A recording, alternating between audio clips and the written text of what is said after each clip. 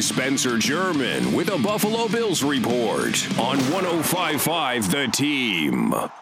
Sean McDermott didn't exactly give starting quarterback Tyrod Taylor a ringing endorsement following Thursday night's 20-16 preseason loss to the Eagles, saying simply, "We'll evaluate everything," when asked if Taylor would be his starter moving forward. On Friday, though, ahead of practice, the Bills head coach was quick to clarify his comments and reasserted his confidence in the dual-threat signal caller. Oh, I have all the confidence in the world in Tyrod.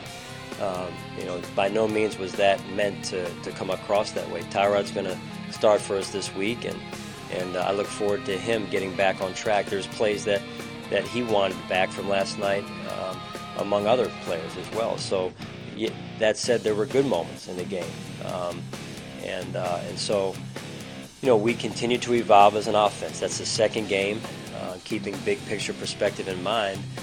We've got to do some things to get the offense on track. There's no doubt about it. He went on to add that beyond the preseason, he expects Taylor to be his starting QB in Week 1. There's nothing for McDermott to clarify when it comes to the Bills' run defense. Through 2 preseason games, that unit has been lights out, surrendering just 2.8 yards per carry to opposing rushing attacks, which has McDermott thrilled but not satisfied. We need to be about 2.5, No, I mean, they've done some good things. I'd be lying if I sat up here and said I wasn't happy with the run defense. I am. I'm extremely happy with the run defense. That said, just like our whole football team, we've got a lot of work to do. And when you get comfortable is when things come to get you.